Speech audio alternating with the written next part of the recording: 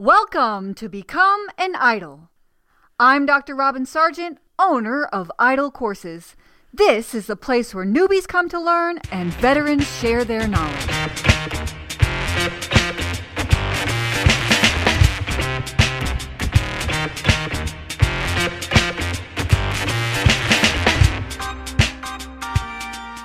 I have here with me today Destery Hildenbrand, and he develops immersive technology for learning. That's probably a terrible way to introduce you. Destery, will you please do a better job of introducing yourself? Sure thing. So my name is Destery Hildenbrand, and I work for a company called Intellizy, and I'm an XR solution architect. So essentially what that means is that I help our clients, our customers, and everybody realize their immersive technology dreams. So whether it's working with virtual reality simulations or working with augmented reality interactions that they can do just through their phone, I help develop and ideate and create that sort of blended piece for these organizations to incorporate these newer technologies, these new modalities to deliver training to their learners. I bet everyone listening to you right now, Destery, is like, what? How do you even get to that type of technology or those types of skills in the learning and development industry? And so I want to go into the Wayback Machine, and I want to know, how did you get started? How did you become an idol? And then tell us from there to all the way to now you are the XR whiz.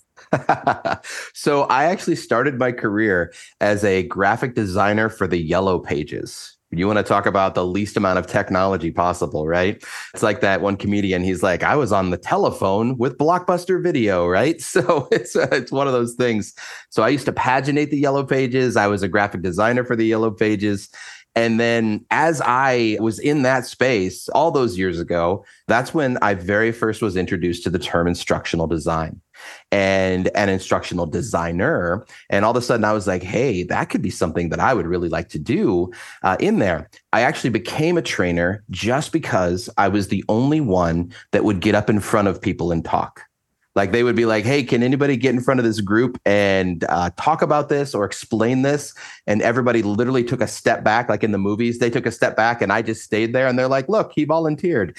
So that's essentially how I became a trainer.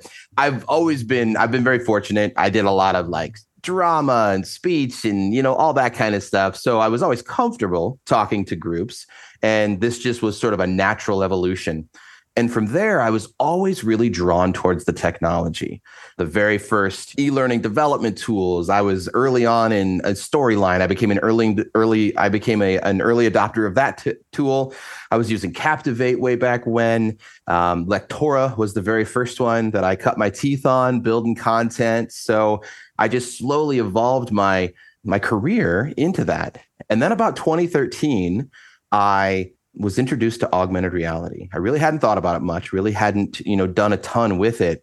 And it was literally just it was like a coloring page. And when you scanned it, it changed color, like it filled in the colors. And I thought, holy cow, this like instantly made this really cool thing. How could I make this for learning? And from there, I was hooked. Right? I went and found all the information I could. I became as knowledgeable as I could. And then I realized in our space, in learning and development, there wasn't a lot of people talking about it. And I was like, we need to know more about this. Right? So yeah, I took what I knew and then I was like, hey, can I come talk at your thing? Can I come explain this? Can I come show this?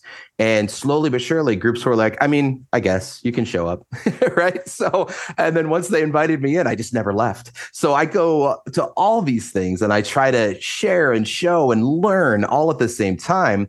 And from there, I just sort of evolved into how can we incorporate this type of technology, right? When we're talking about augmented reality, it's that overlay of information that you scan. A lot of people think of it like Pokemon Go, right? That's a really great sort of universal way to think about it. But yeah, so I started doing that. And then I was like, hey, I really want to do virtual reality too, because that's really a part of this whole ecosystem too. So then I went back to the drawing board and I had to teach myself how to code. I had to teach myself Unity, right? So I could actually build some of these cool things. And then, of course, as soon as I did that, they came out with tools that made it easier. So I spent a whole lot easier. Yeah, I spent 5 years learning how to code. And then they're like, oh, by the way, we're going to try to make this as codeless as possible, which is great. But it helped out. But yeah, I just sort of went from there. I spent some time as a full-time virtual reality developer for a couple years. And then I ended up at Immersive, helping them with their immersive technology strategy. So how can we build this out? How can we create this opportunity for our clients and then in turn for their learners in the end, right? How can we make what we're doing or what they're doing stick more? E-learning's great, videos are great, but where can we put people in these situations? How can we immerse them? What types of experiences make the most sense? And then what types of those experiences can make the learning the most effective? I want to hear all the stories, Destery. I'm just like, got so many that I want to know about. So my first question is, what does Immersive do? So Immersive, we do a little bit of everything, right? So I lead the XR team on our end. So we build either bespoke content. We also custom build virtual reality soft skill training to partner with our existing video library as well. But at its core, Immersive also has a video library that we resell. There's 10,000 videos, 20 different languages, right? So you can learn about everything from cybersecurity to pivot tables in Excel, right? All of the above inside of there. And then we also have a core team that builds custom learning. We build e-learning videos, blended solutions for our clients as well that incorporate all different types of modalities. A lot of the things that I'm sure your students are learning today that we can, help sort of build out that very robust learning experiences and ecosphere for our clients. Okay, so we know what Immersive does. We've heard a little bit. We just scratched the surface of AR and VR.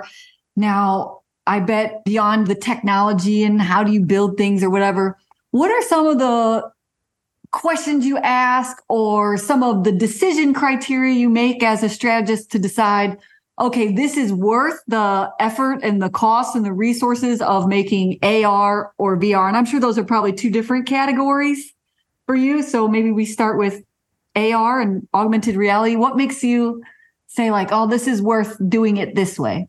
Yeah. So what we run into when it comes to use cases for these types of technologies, right? They don't always fit for everything. They're not like a magic elixir that's going to cure all the learning ails that our teams have.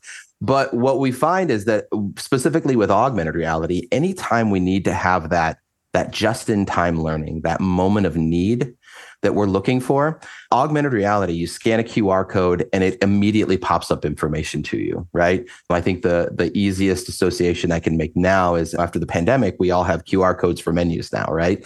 You scan it, it brings up that instant bit of information. The same kind of thing, the same idea behind it is with augmented reality. So when you scan something, it brings up that instant piece of information.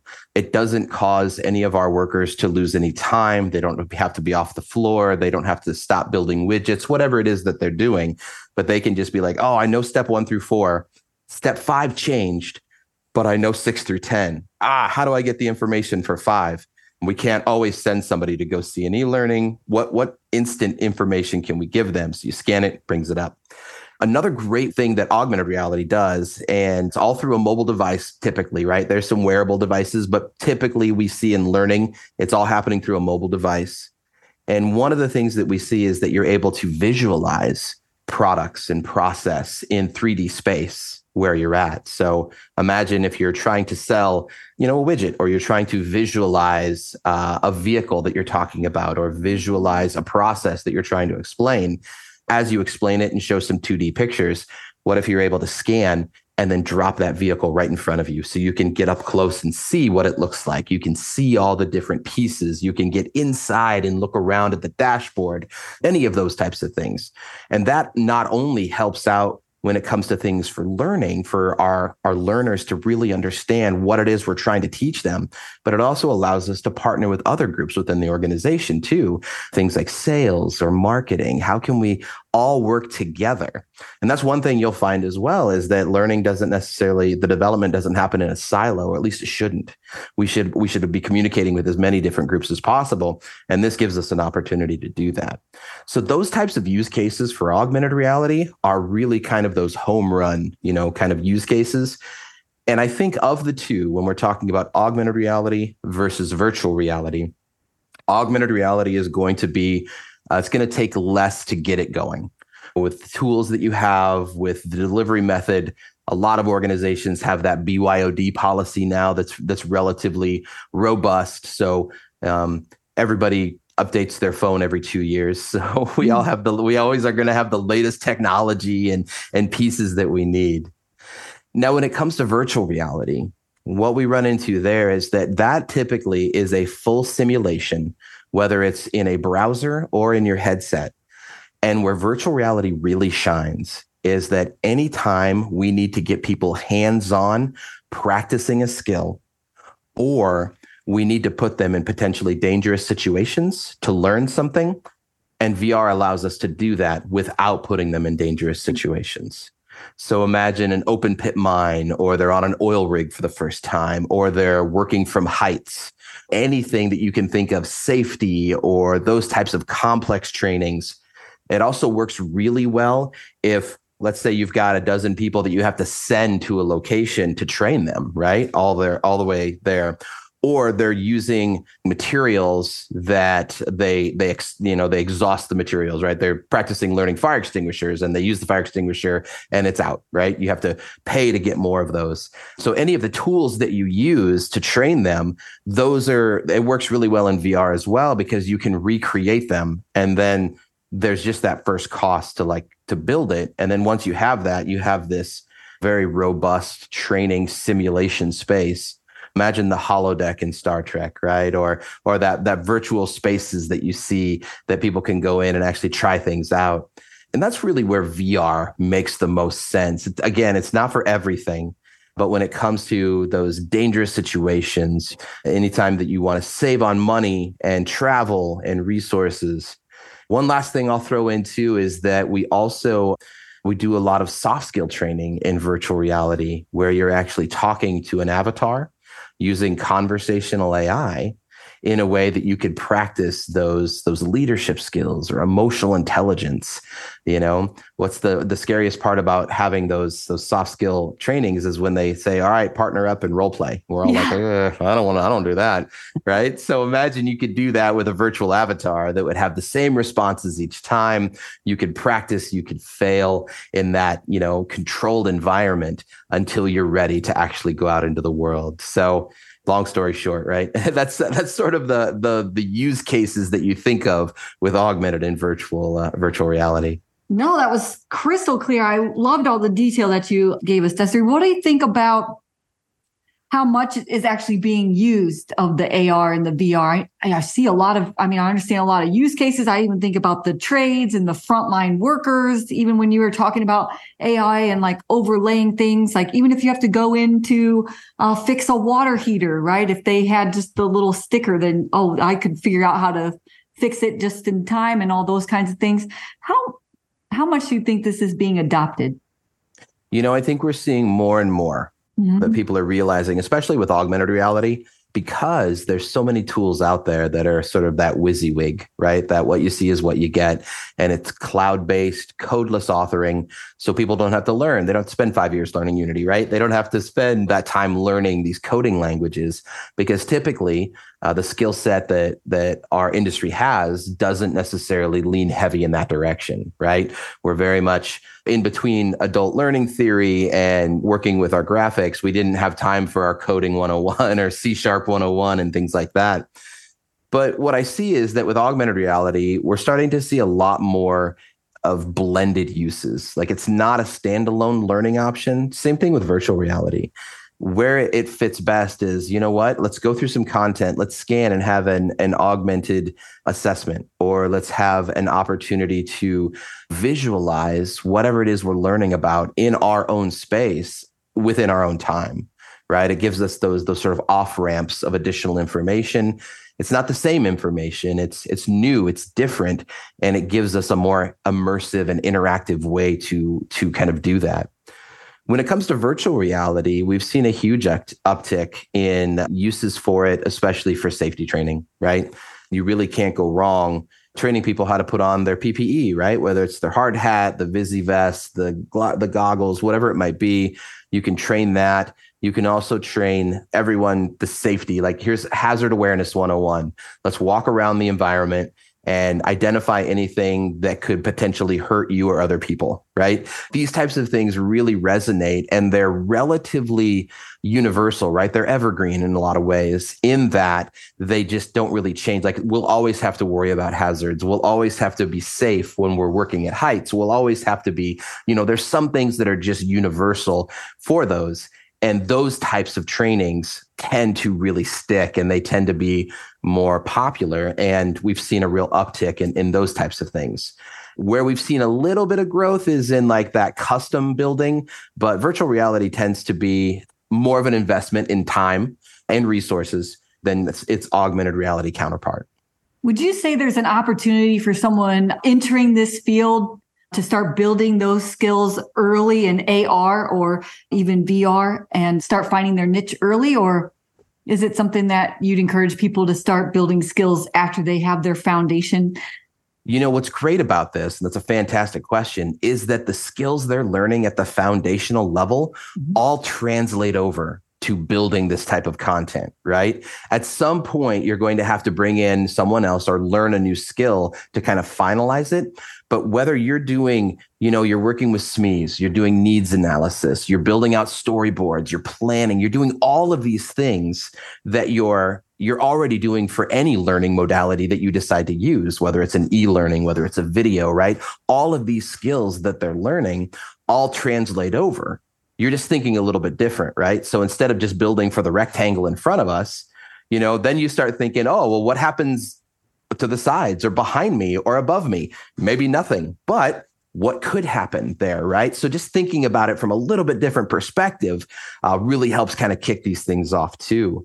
But yeah, all of those skills that they learn, the things that they learn how to do using some of the tools that are there too, working with timelines, working with variables, working with images or text or all of those types of skills, they all translate to those different editors that work for the AR content, especially, right? Those WYSIWYG editors. You're always going to have to click a button and upload images. You're always going to have to work with variables, if this, then this. I mean, that's essentially a mantra that we do when we're building learning, right? If the learner does this, then this happens or this happens. And that's exactly the same way we build out, that foundational level of content for augmented reality. When it comes to virtual reality, again, those skills for planning and putting those things in place all translate over. One of the things you'll see is that the price of doing business in VR is that it does require that developer aspect, right? Somebody who knows how to use that Unity game engine or that Unreal game engine. 3D modeling comes into play huge. And those are typically skills that, some of the people going through your courses may not have or may not be able to cultivate, but they could certainly go down that direction. I always say it's kind of like, as an instructional designer, you're kind of like a musician, right? You don't have to play all the instruments to be able to write the music or understand what's happening right inside of there. Once you sort of learn the flow and your different sections, you understand, I don't have to play trumpet to understand that this is a treble line that's doing what it needs to do, right? I understand what's happening with it. And I find myself a lot of times in that situation where it's like, hey, I don't fully, I couldn't sit down and code everything out and do all these things, probably. But I understand what's going on enough so that when people start talking about it, I can be like, hey, you know what? This makes sense. But from an instructional standpoint, we need to make sure we do this. Let's make sure that we can keep everything together. And I think that's an important piece for your students, especially to understand, is that all the things the core things you're learning, the core principles and skills that they're putting together, it's going to give them the opportunity to learn and grow to all of the different modalities, right? AR and VR may not be the last thing we see. AI, right, is all big right now too. Like there's all kinds of stuff, and there may be more opportunities down the road for different technologies. And one thing that's great is that, again, those core skills, they lead us into and help us to use these technologies as effectively as possible for learning development. Like that's really the key here. It's not necessarily, gosh, can I code or can I build these things? It's, can I help my team create the best possible learning regardless of the modality that's out there? Yeah, I mean, one of the things I teach my students is to design like a superhero, right? And that what I mean by that is, what is the best way to design this instruction or deliver this training or learning or whatever you want to call it for this situation, whether you know how to use the tech or not. And so I love the idea of them even just being more familiar with the possibilities that are out there as far as what you can do. So if they wanted to go and start playing around with some AR, because that sounds like probably the easiest way to get started, what are some of these WYSIWYG tools, some of these like user interface things that are easy, no code type of AR applications? Where would you send them, Destery? What tools would you send them to? So you can Google search for a lot of them. The tool that I use, is Zappar, right? If you go to zap.works, you can find they have a hobbyist account. It's free. You get 5 codes to get started. Their tool is called ZapWorks Designer. You get up there and you log right in and you can just get started building, right? They have a lot of templates and things like that. They make it super easy to get into. And I've had a lot of great success with them. I've been using Zappar now for the better part of 10 years. And what's great about it is that longevity. They've been around. Like we've seen some tools come, we've seen some tools go. You know, it's hard to stick in this space a little bit, but that'd be my recommendation to get started. And obviously there's other tools out there too. If you have the Adobe suite, Adobe has an AR tool called Adobe Aero. That's a great one. So if your organization or you already have access to this, you could get into that for free. They have a lot of tutorials and different things you can do. But yeah, I think that those are a couple great places to start. And again, what's great is that they're cheap and easy to get started in, right? Especially when you're just building your skills and learning. I think I would encourage all of your students to have an AR piece to their portfolio, right? I know. I was about to go. Yeah. I was about to go preach the gospel today after this, after meeting with you today. Dustin, I was like, oh my gosh, I'm going to go get this tool. I'm going to go tell them that this is their next portfolio piece, because we're always going to have to continue increasing the types of skills and the technologies that they use in order to be marketable in our industry. And I think this is probably something that hasn't been on a lot of people's radars, but it's been around long enough. It's not going anywhere. Exactly. We've found so many uses for it, and we only continue to find more. And then the VR, there's also same kind of advice, I guess, right? There's like scenario VR. And are there any other ones that are real easy? So Scenario VR works in 360 VR, right? 360 video. So that works really good. In fact, in tools like Captivate and Storyline, they have 360 image opportunities as well you can do. When it comes to full VR, whether it's like more that game sort of feel, that CGI VR, there are a few tools that are sort of making their way in. A company that I really like called Motive, they have a tool called Storyflow. Another company that's doing great things out there is Tailspin. They have a tool called Copilot, right? These are cloud-based codeless tools that some of your students may end up finding themselves using at some point in their career. But as of right now, again, the VR piece is a little bit more challenging because it does require that developer aspect of it, right? If we're going the full CGI VR, that game VR. But yeah, they can start working with 360 images now. If anybody has a 360 camera, you can start taking your own pictures and drop it into Storyline or Captivate, or get a free trial for Scenario VR. Like there's some opportunities out there. In fact, just at the last conference I was at, I saw a significant uptick in the amount of 360 video sort of VR content at the demo fest that was there. Like I hadn't seen quite so much. When this technology first started showing up in 2016, I was like, oh, this is amazing. And then it never really went anywhere. Yeah. So it's exciting to see that groups are kind of going back to it a little bit and seeing what else they can do with that 360 immersive content in there. And that's probably a little bit easier space to start when it comes to that virtual simulation too, because you can consume it in a headset or on a browser, on a mobile device. So there's a lot of different ways that you can do that. So, but yeah, that would be especially the AR piece, right? Have an AR component to your portfolio and make sure that you put that in there in a way that sort of like enhances something else that you already have. Like, how can you take your learner on a little bit different journey or a more in-depth journey into the topic that you're doing? So that's really where it makes the most sense. Oh, neat. Like I know a lot of them go and they volunteer for nonprofits. Yeah. So I'm just thinking off the top of my head, they'll volunteer for the Humane Society and they'll build volunteer training on how to work with the animals and all those kinds of things. And if they went and they built an AR thing for like how to handle a dog or something or whatever, like just in time.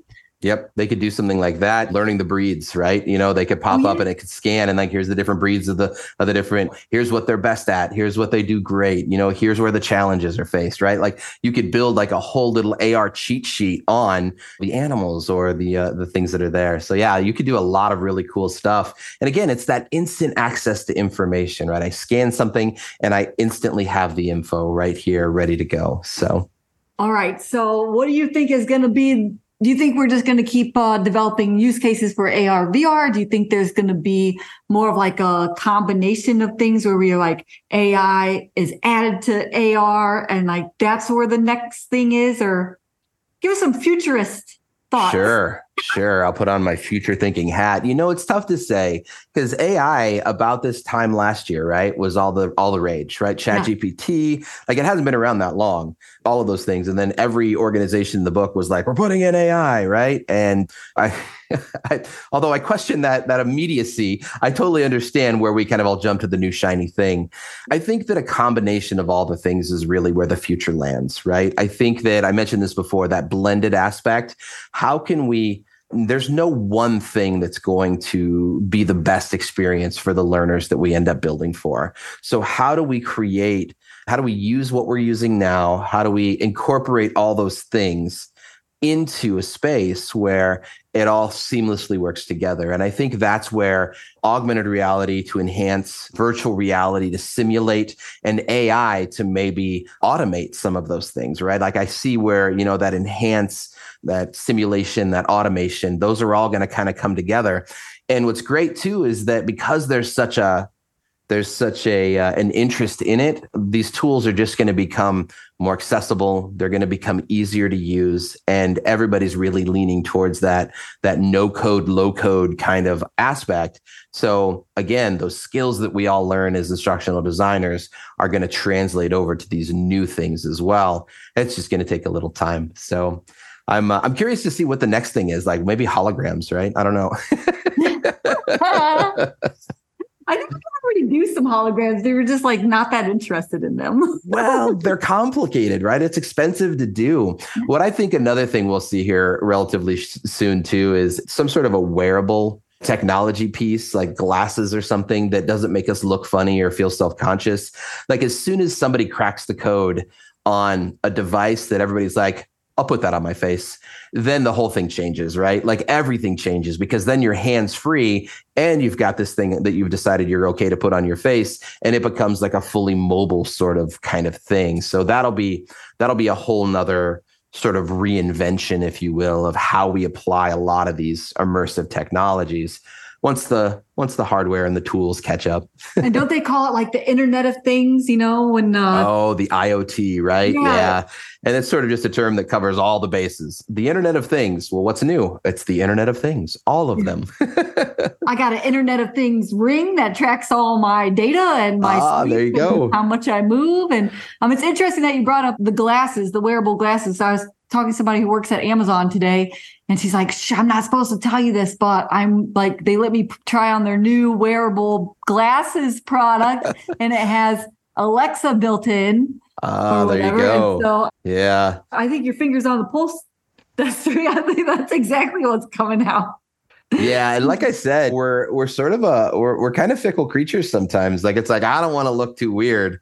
but I totally want the technology. So like I said, as soon as somebody cracks that code where the whole universally all of us go, okay, I'll do that. It's like the iPhone, right? The iPhone and the iPad, they really aren't that old either. I mean, in the grand scheme of things. So, but as soon as we, or even MP3 players, like as soon as we remember, we used to carry those little pills around. Like I'm dating myself here, but they had all these little pills that you plugged in and you did, like they all looked so weird. And then all of a sudden the iPod came out and everybody was like, oh yeah, we'll just make everything look like this.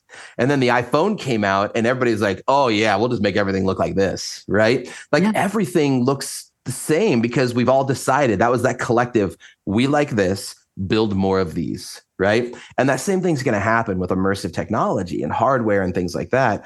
Oh, I like this. I'll put this on my face. Never build anything but this again. And that's really what'll happen. And then that'll sort of ensure that mass adoption. And then we're going to see once that happens, once that sort of aspect hits us, you're going to see an indefinite growth in, hey, we need to know what to do with this for learning, right?